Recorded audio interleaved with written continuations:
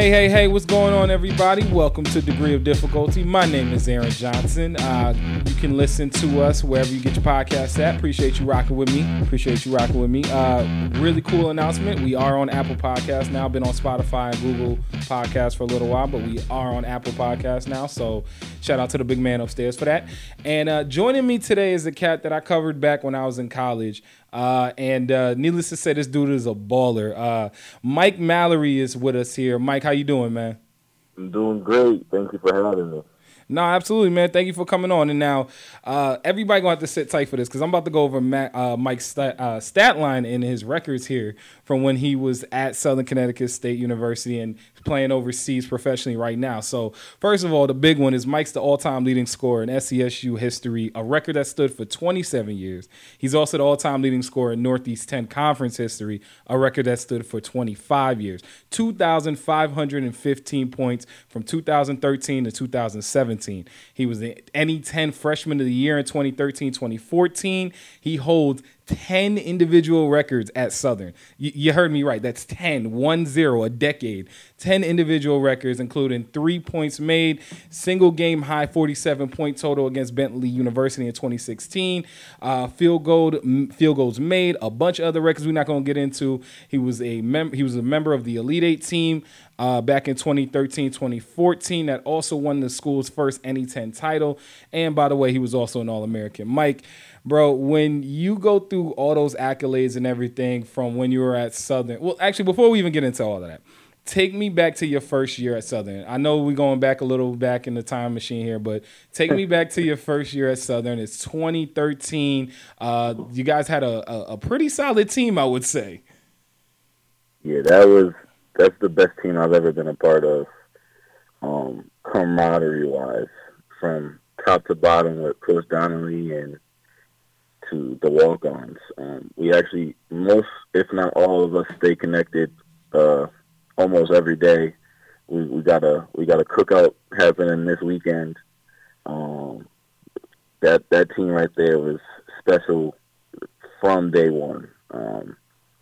It just, I don't know, we clicked. I mean, our first official practice, we played so hard that we were ready to fight each other. And then we went to the locker room and ended up forgetting about what happened on the court. And that was the first time that's ever happened to me, because usually you play so hard on the court, you kind of take it off. But we went in the locker room, and everybody was like, "You ready to go get dinner?" And I was like, "What? Dinner? I don't want to talk to you right now."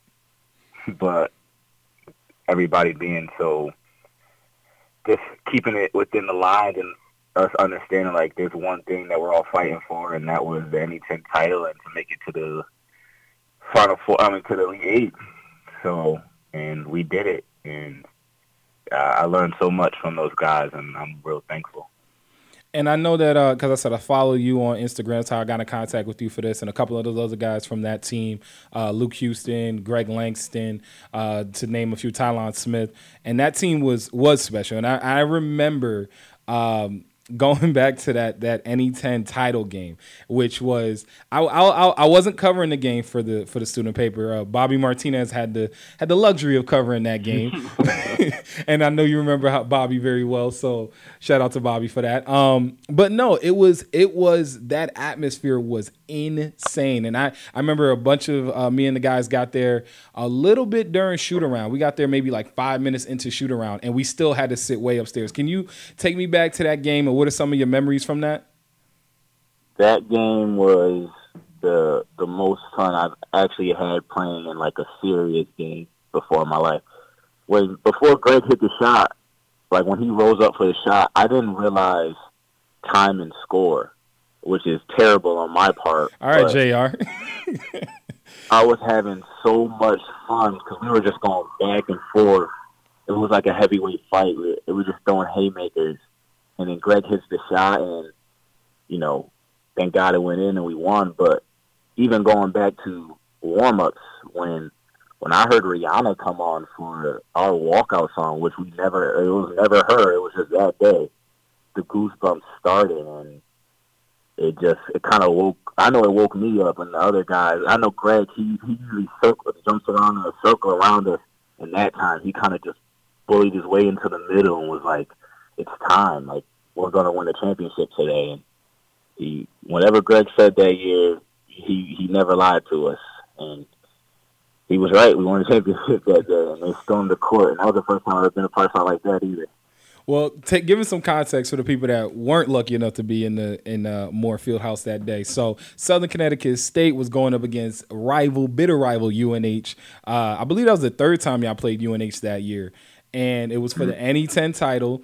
And needless to say, that the house was packed. It was standing room only before tip-off. And after, like he said, Greg Langston hit the game-winning shot, pulled up from three. I want to say there was he hit it with 4 seconds or something left. And the one thing I remember about that game more than anything, and I've shared the video with my family, and both of my brothers actually went to school down in North Carolina, and they were like, "Wow, we went to the NCAA tournament. It was never like that." And one thing that really sticks out to me in that game was when Greg rose for that shot. There was like a hush that came over the crowd. Everyone collectively held their breaths, and if you watch the video, there's like that pause.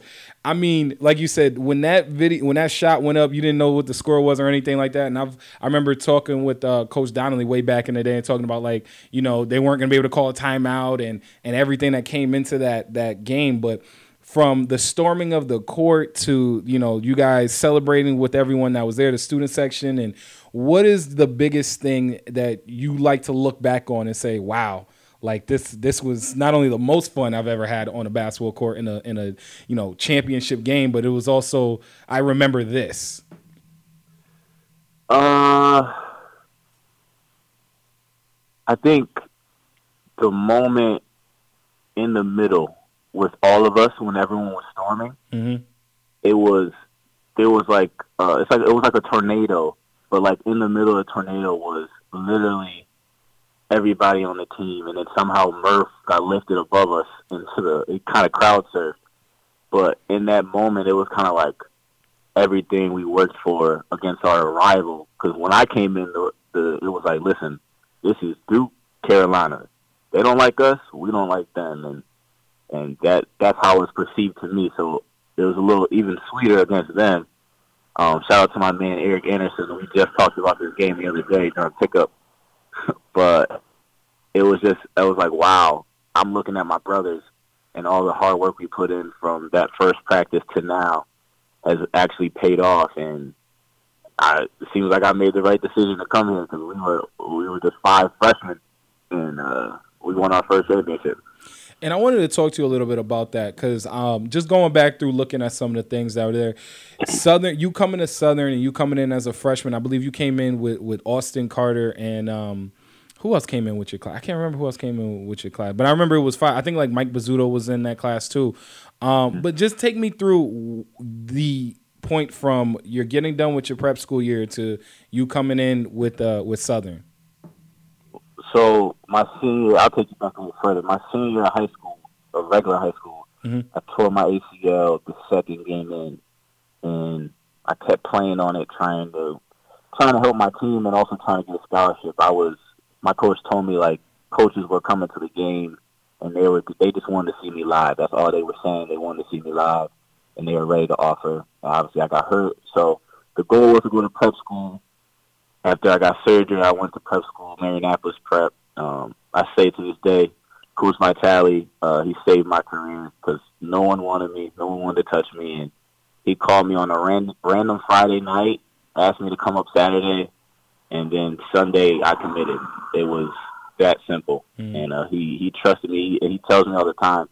The only film I saw from me was 4 clips from my AAU team, CVC. We were 4th in the nation. It was 4 clips, and that's all he went off of. So that man upstairs, you got to trust him sometimes, or all the time, to be honest.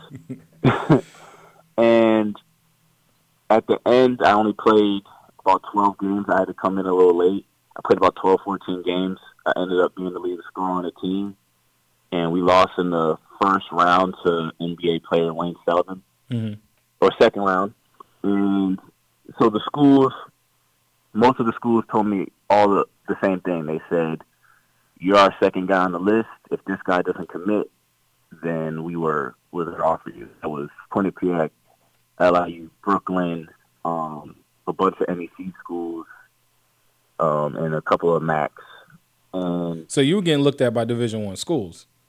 yes, I probably had about 15 told me the exact same thing. This commit, we are going to offer you a scholarship. Got you. And all 15 guys committed. So I was like, wow, that's crazy because I only needed one not to. Yeah. And then Coach Mack was there from day 3. He came up to our preseason workouts and he told me, if something happens and you don't get a scholarship, I want you to know we'll be here for you. So I said, okay. And he came up the last day too, and he said, I told you I wasn't leaving. And Coach Mack and I are from the same city. Mm-hmm. We went to the same high school, played for the same high school coach. So I knew Mack since I was about 12 years old. And when he came up and he was like, we want to take you on a visit and see how things go. So I came back from a visit from Merrimack, school in the conference. They offered, and then Coach Mack came. He brought me down to Southern, took me and my family around the campus, and I fell in love. I committed, and of course Donnelly told me they're trying to get one more guy, and he asked me about Austin Carter, and who ends up being my roommate. And I played against Austin in prep school, so he asked me about him. Austin commits after we talk a little bit, and Austin had some D1s. He decided to come, and kind of the rest is history. It was kind of written out for us. The way it happened. Austin and I are super close. I talk to him every day. I told him before he'll probably be like the godfather to my children. That's how close we are. So the rest of the guys, Dom and Rizzuto and JP, those guys, we all have a group chat and we support each other. And every time we get a chance to see each other, we rush to it. And that's a beautiful thing, man. And I remember covering you guys that year. I didn't cover the championship game, but I remember covering a couple of the games for you guys that year because I want to say that was my first full year on the newspaper. And I remember two things. And it's funny that you brought up Austin because I remember two plays the first time I covered the first game for you guys. And I remember the first play I remember from Austin was he took it baseline and went up on like three guys and threw it down with one hand. And I just remember leaning back and being like, oh my God. And I said, okay, all right, that was impressive. And then I remember you pulling up from like no man's land. You came down, you made like one quick move, and then you pulled up from no man's land. You hit the three, and then you started clapping, got back on defense. I said, man, this little guard's kind of cocky, but I like it. So I recall you guys, and like you said, that season was special. That team was special, and it's really cool to see that you guys still have that camaraderie. And it's a beautiful thing, man, especially from – I didn't know all of your story. I'll be honest. I looked back, and I was like, okay, you played at Holy Cross. I know where that is. And the prep school thing, that was something that I said I can understand how that like transition went, but I didn't know how that whole thing kind of came together for you. And I mean, it seemed like it was a beautiful move for you and a great move for you. NE10 freshman of the year right off of that. You guys get to the NE10 title on top of the Elite Eight run. Do you remember much from that Elite Eight game against Central Missouri? 'Cause Central Missouri ended up going on and winning the whole title, right? Yeah. That game, it was kind of weird. We went in. That whole year, any of the guys will tell you, we never went in like, this is going to be a good one. If we came out sluggish, I always had the confidence like, we're just going to turn around like a light switch. Mm-hmm. In that game, I actually me personally, I was like, this is like the big stage. Like we had to get flown out. We had a pre dinner with every team there. It was an amazing experience, and it kind of turns quick to, you got to take it serious now. Like, it's game time. Mm-hmm. And they just had, I remember the scouting report perfectly. They had a center who was our main focus because we didn't usually use our bigs. Like Steph Williams, another one of my brothers, like one of my great friends that I talked to, he was kind of our five. Like small forward five, like we that's the type of we use like 5 out kind of. Yeah. And we were just like, we're gonna have to help them. And then the goal was to help off their point guard, who was known for passing, not much of a shooter. And I don't know what he ate for breakfast, but that game he gave us like 25 with like 5 threes. I remember watching that game thinking, like, man, this guy can shoot. yeah. He ended up winning the tournament MVP that year. Mm-hmm. So, it just wasn't written in the cards, I guess. But we fought hard. We started off actually pretty well. We were playing at our pace, but they kind of just beat us down once they started going inside and kicking it back out. Yeah, it was a great game playing by them. No, and I mean, that was the one thing that I remember looking back on and thinking, like, only one other team in the history of the school did what you guys do, in the history of the program, went as far as you guys did, and you guys have the cherry on top because you won the conference title. So that's something that I always looked at as hanging your hat on. And one thing I wanted to ask was, after that season's over and, it didn't end like you guys wanted to, but you still did great things. And now some of these guys are starting to leave, and you start going from, this freshman and making that transition through the rest of your career at Southern as a leader. What was that like? What was that like for you to go from, like I said, that freshman who came in and, I'm scoring the points, I'm trying to help my team win, to now you were put in a leadership role? It was kind of seamless because everybody on our team, we all were open to listen to everybody, even though there was times, obviously, brothers fight. So we may have a disagreement, but we would still, we would listen to what you have to say, we'll talk it out, and, keep it moving. So for me, it was just, okay, Greg's leaving this year. We're bringing in Desmond, who is a very talented scorer, who I grew up with. We played AAU together since I was like 13. And so I knew and understand what he was bringing to the table. And to me, it was just like, now I have to just kind of just be more aggressive and do more. And I knew people would listen to me just because I've been through the rigors with them. That's all it was to me. Like, everybody on the team's I've been the battles with, so they know I'm going to give it my all. And then it just kind of progressed from there. Awesome, man. Like you say, you had Desmond Williams come in that next year, and then taking the other two guards under your wing. I want to say that was like your junior and senior year, where it was like Joey Wallace and, oh my God, the guy, he wore the sweatband. He's losing. I want to say his name was Isaiah. Yeah. And taking those two guys underneath your wing a little bit, as not just, these two young guys that are coming in, but also, they're point guards, they're guards, they play the position that you play. Was there any kind of advice that you gave them specifically to be like, hey, look, after I'm going, it's your job to take over the reins? I don't think I ever needed to say that, because I think they saw and they committed off of what we built as a program at that point. So it was an understanding of, obviously we're not going to be here forever, and we're, coach and the team and the rest of the school is entrusting our legacy as a unit, as a family, as a program to you guys. So what I would do is I would go at them hard in practice, and so would the rest of the guys, just to kind of make them aware, like, this is what we need you guys to do to go as hard as us, so we can get the best out of you. And then you guys can give the best to the whole team and the program. So, I mean, there was obviously talks. Me and Isaiah, we talk all the time. And me and Joey, like, actually I see him kind of often. He's in Connecticut a lot. But those two bring so much to the table in different ways. Isaiah is a pure shooter, and he knows how to get a shot off in a certain amount of ways, and it's great. So it was trying to expand Isaiah's game to, all right, let's start getting to the basket. Let's get that one kick out.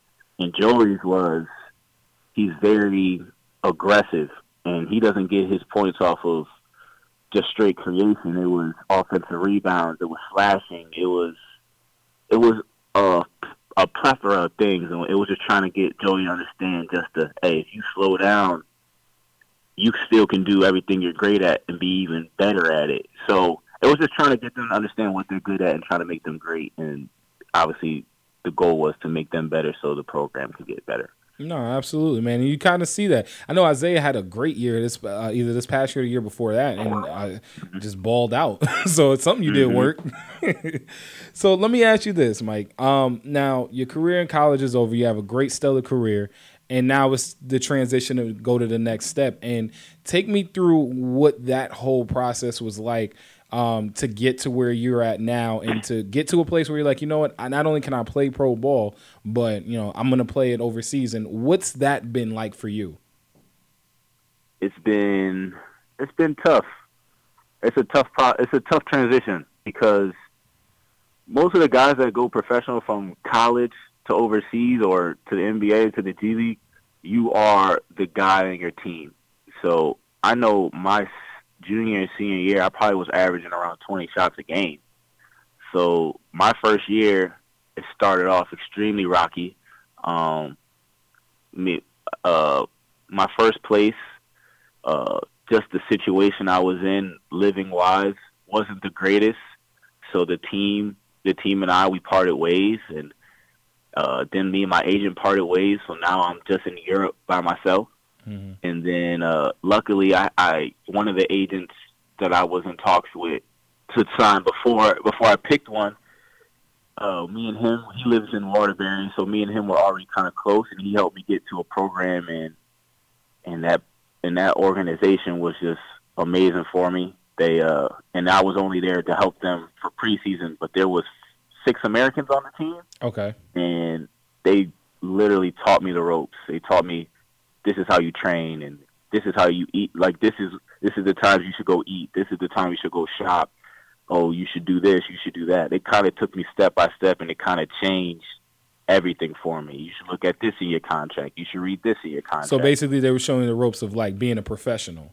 Exactly. They showed me everything. And to this day, I talk to literally all of them. Mm-hmm. Every time I get an offer or a call, I call my big bro. I call him my vet. His name is Lawrence Kennard. He's from Memphis. And I was staying in a hotel. He had an apartment, and he would allow me, I would walk about two blocks with my laundry in my hand all the way to his apartment, walk up the stairs, do my laundry, leave, come back, grab my laundry, bring it back, and he would help me. He would go get food with me and things of that nature, and show, and basically teach me the ropes. And he allowed me to be great. And then I went to my team in Macedonia, and since I took everything I learned and was like, okay, it's time for me to play. And my 20 shots went to probably 8 to 10 shots a game, and that was like, especially being a scorer, it's like, wow, what am I doing wrong? Or you just start self-doubt and you question everything. But I learned quickly that in Europe, they're not really looking for 30-point scorers. They're looking for more team guys. So I had to adjust. I had become more of a playmaker and take the shots that are given to me and be efficient with them. So I ended up getting hurt that season, but before I got hurt, I averaged 11 points, 4 boards, and 4 assists in only 18 minutes. Wow. Shooting 60% from the field, and that's taking what's given to you and then some. Yeah, that's the thing, is you kind of got to learn and adjust with. So, second season, because of the injury, teams were iffy about me, and then one team took a chance on me down in Bosnia. So I went back to a different team, and I went there and I averaged 16, 8, and 4 with more minutes. So more minutes were given and more of an opportunity was given. Mm-hmm. But it ended up the team didn't have any money, and they had to release the American players, and that's also the business I had to learn the hard way.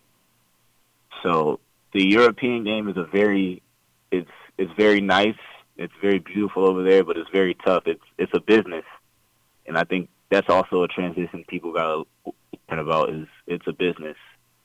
Now, So one thing that I wanted to touch on, and you kind of was talking about how, having a multitude of American players on a team or in an organization helps. What's been, besides obviously, language barrier, just older guys taking you under their wing, what's like the biggest importance that you found when it's like, hey, I'm not the only American on a team, or hey, do you guys kind of gravitate to each other? oh yeah, you definitely, without even trying, you gravitate to one another. Even if you guys aren't even clicking, like if you guys disagree on everything, you still, hey, what are you doing later? Mm-hmm. Just to hear someone with your native tongue is comforting. Mm-hmm. But to be honest, everywhere I've been so far, most of the team and most of the countries speak pretty good English. Really? Yeah, and I've been to, so far, to me, I call it the gutter of Europe. Like, I've been to the projects of Europe so far. And I'll go in a grocery store and be like, I'm looking for milk, and they'll be like, oh, yeah, back shelf. And I'm like, huh? Wait, what? You was ready to pull out the phone and be like, all right, I got to Google Translate this. And they're like, nah, bro, it's back there. Yeah. Like, they tell me they learn our language as soon as they go into school. Okay. So once we get over there, I was expecting exactly what everyone else was expecting. Like, man, I'm gonna have to Google Translate everything. Like, can you say this into a mic, please? And it isn't that bad. I mean, some people is a lot more broken than others, mm-hmm. but you're able to kind of puzzle it together, mm-hmm. and you can make the best out of it. But so I think with me saying all that is, a lot of my teammates, I'm still very close with because they were able to speak really good English, and we were able to connect and be close. Even like me being a foreigner, they were very cool and very inviting, and I'm actually really grateful to them because they made me feel at home because they understand like we are thousands of miles away from our loved ones, and they're trying to make it the best for us. And that was something I was going to ask you. Obviously there's a lot of, difficulty. You're not just playing basketball, but I mean, you went from, playing in front of friends and family and overseas to, not really being so far away from your friends and family. What's that experience like, and how difficult really is that for some people that are A, never going to experience that, or B, don't really understand? You'll get some people say like, oh, you're just playing basketball. He's fine. But what's that really like? It's hard. It's a struggle. It's very lonely. Mm-hmm. You most likely you probably get an apartment to yourself, so it's just you in there. The only time you really get to see people or have conversations is when you go to practice. You have 2 practices a day, so you get about 4 hours with people, unless you go out in the city and stuff. And other than that, you're always on FaceTime. You're always, and when you're on FaceTime, it could be nighttime, but like my parents are at work. Like my mom's at her desk and she's talking to me, and so is my dad. Same thing with my girlfriend. So it's tough. But they understand, and they understand that you're doing this because you love the game.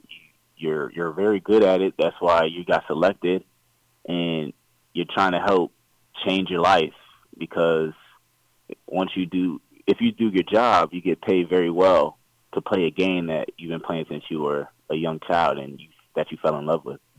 So. Well, what's been some of the cool things about playing overseas? Have you found any places that have, better food than others? Is there like, what's been, you can tell me if the food all sucks over there. I'm not going over there anytime soon. So it's no problem. But seriously, like what's been some of the good things that you've gotten to experience being overseas? Man, overseas is, people ask me all the time and I tell them it's just a whole different vibe. It's beautiful.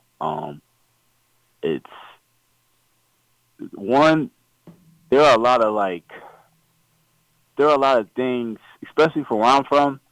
Like I was blessed. So my family lives in the suburbs, but where I'm at most of the time when I play basketball is not the suburbs. And a lot of my friends are in jail or locked up, and I grew up with them. So for me, I'm kind of seeing it for me and then trying to see it for them. So I get to see the mountains. I've been to I think 12 countries in 2 years. Because one of the teams I played for, we played in something called like an international league. So one of our game on Wednesday was either in Albania or Bulgaria or Kosovo. So I was always traveling. Mm-hmm. And the great thing is just the experience itself, and the competition. That's really what I'm a big competition person. So that's kind of what I'm feeding for. Not really so much the money right now, mm-hmm. but because I know the money is going to come. But it's just I thrive off pure competition. Oh, dude, let me say, you were a bulldog. Watching you play, you were an absolute bulldog. I mean that with all the peace and love in the world, but like, nah, man, you was scary sometimes. Yeah, I mean, from where I'm from in Waterbury, it's just a bunch of guards. Mm-hmm. And if one of my friends said this one day, and it stays with me, he was like, if you can't make it here at the YMCA, then how do you expect to make it anywhere else? And I was like, man, that's so true. Because there's 10 guards on the court, and we're just going at each other. Mm-hmm. So that's how I kind of take it. Like, all right, it's game time. This is fun to me. So that's just one of the great things, and that's what I keep. Obviously, I keep wanting to get higher and higher. And then the food, to be honest, is great. There's really no difference. Okay. Like first night last year, like I had a large pizza with cheese, but you have to see like, because they usually put like ham and like ketchup and ketchup. Ketchup and like sour cream or mayo on their pizza. So you have to say just cheese with sauce, and they'll look at you like, what? And I'm like, yes, just cheese with sauce, or you'll be like, cheese and bacon, and they're like, okay, or pepperoni. Yeah. So you just have to be real specific on what you ask for, and then you'll most likely get exactly that, and you'll be like, oh, this is delicious. Like, I like to cook, so I'm always in the grocery store. I'll get chicken, some vegetables, some rice, and that's like something that passes the time by for me. So, yeah, the food is good. If you want to venture out, there's some stuff there that will have you just like, wow, I can't believe I tried that, and then you'll be hurting for a couple of days, but so wait, that sounds like you're speaking from a little bit of experience. So what was the worst thing that had you hurting for a couple of days, and what was the best thing that you've had? The best thing that I've had, the best thing I had is called, oh man, that's tough. That means there is some really good food over there then.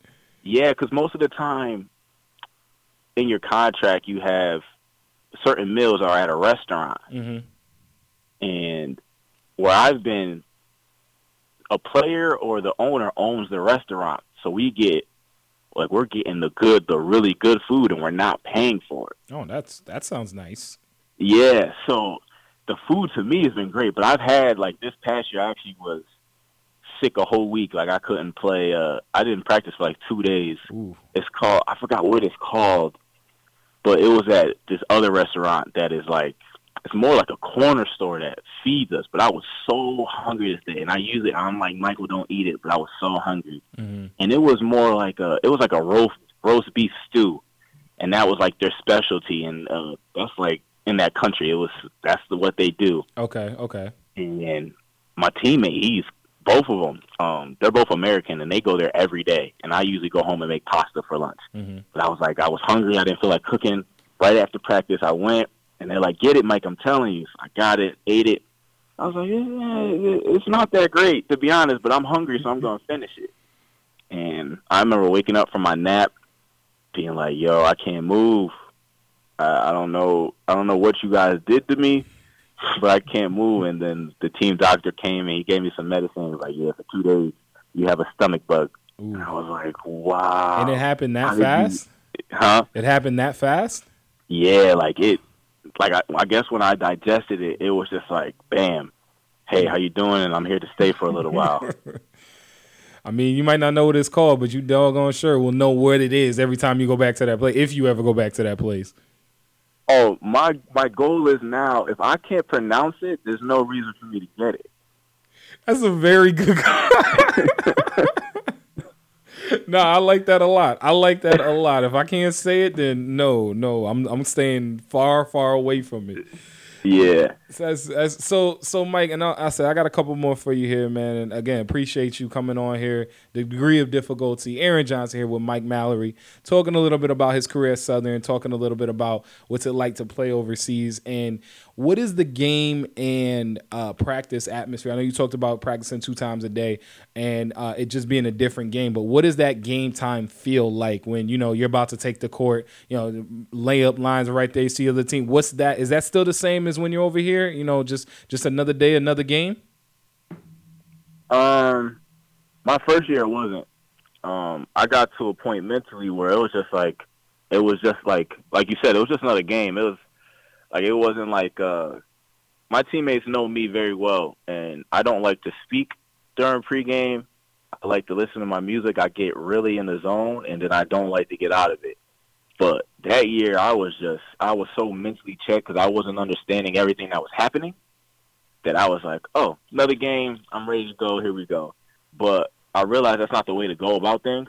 Mm-hmm. I have to really buckle down, and because it wasn't like I was playing bad. It was like, to me, it was like, this is light. Like I'm getting by my man. I'm finding the gun. Like I started to understand more about playmaking and when to take my shots, but it just didn't feel like I needed to give 100% because that's not what I was playing down to the level of competition. Mm-hmm.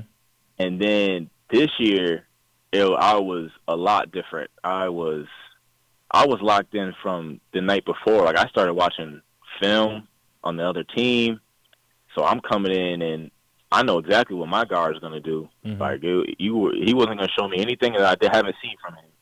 And in the off season, I worked on pick and roll a lot because that's something every European team runs. Like their guards have to know pick and roll. So I wanted a full understanding on what reads I was going to have because in college it was more of a horn set and I was just coming off screens, and now I'm attacking them.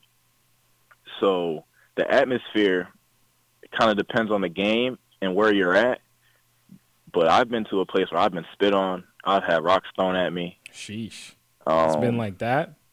Yeah, but those games were my best games. Mm-hmm.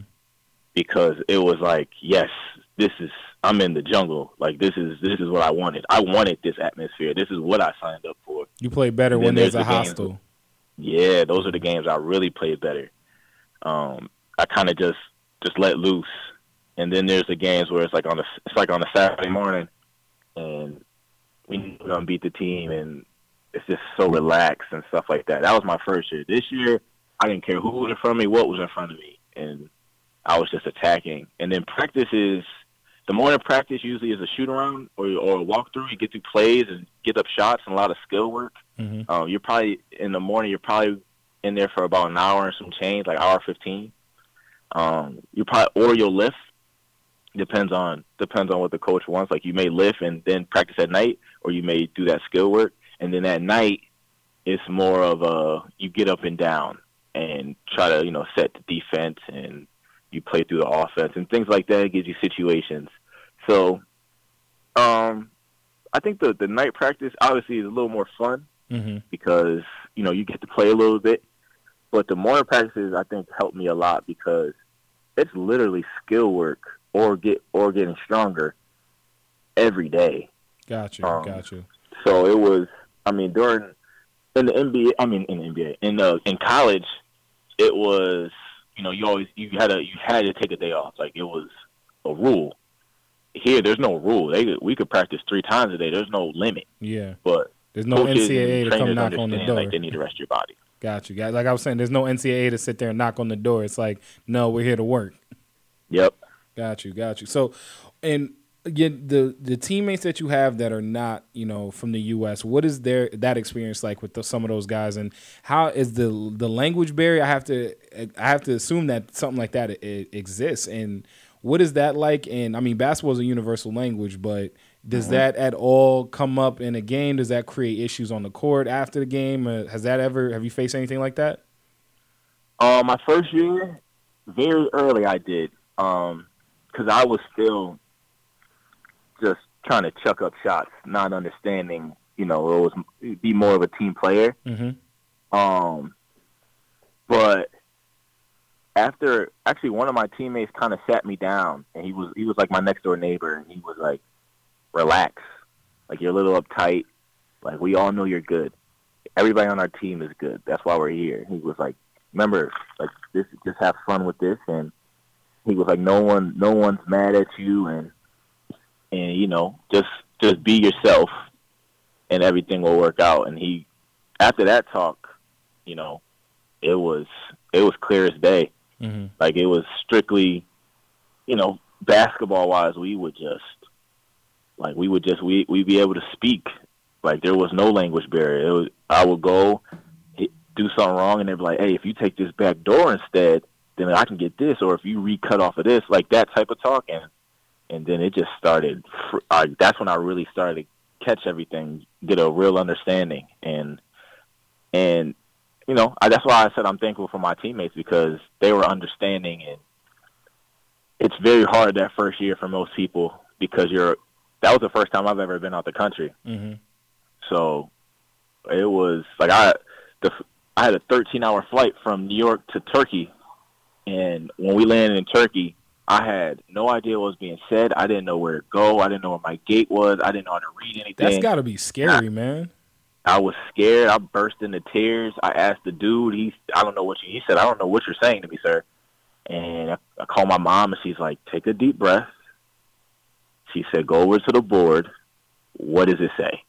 And I was like, Ma, this is in a different language. Like, I don't know what this is saying. She was like, it's going to flip to English. When it does, you need to read it. Mm-hmm. And bang, flipped. Right as soon as she said it, she was like, what's it say? I said, gate 23. Go find gate 23.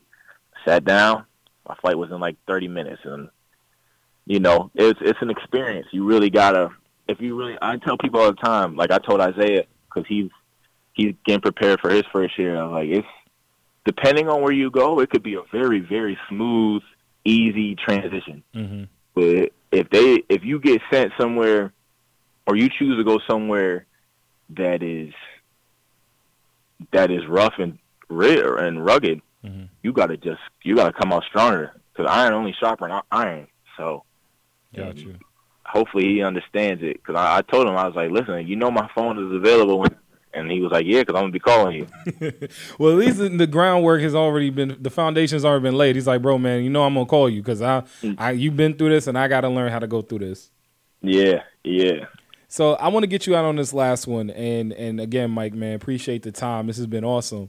One thing that I think I might have even said this to you back when I was covering you. I might have said it to Bobby when me and him were talking about the team one day. And I gotta ask, does the mantra still live? Shoot to get hot, shoot to stay hot, bro. I know you've heard it a million times, and like I said, I think I might have said it to you before, because I think that's like I go everywhere with that. I if it's it worked with me and my girl. I was like, shoot the shot to stay hot, shoot the shot. Yeah. So I'm like, it works with everything. So I need to know, with the style of play changing a little bit, what does that shoot to get hot, shoot to stay hot still live, or has it been tweaked a little bit?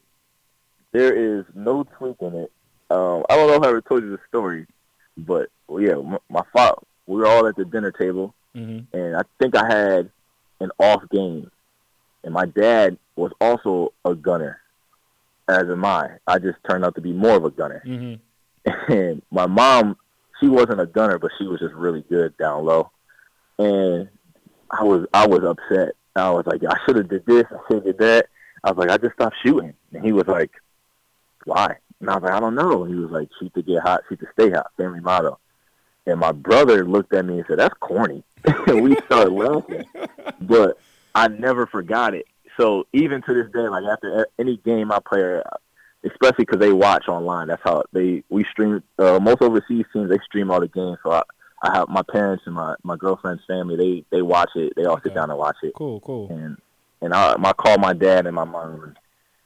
My dad would be like, "What are you doing?" And I'm like, "What are you talking about?" He's like, "You shot 9 times today." And he was like, "I saw at least 3 more or 4 more you could have took." And then he'll say it, and I was like, "You're absolutely right." And then the next game I went out and like I had 30 this year. So it lives on. It will never die.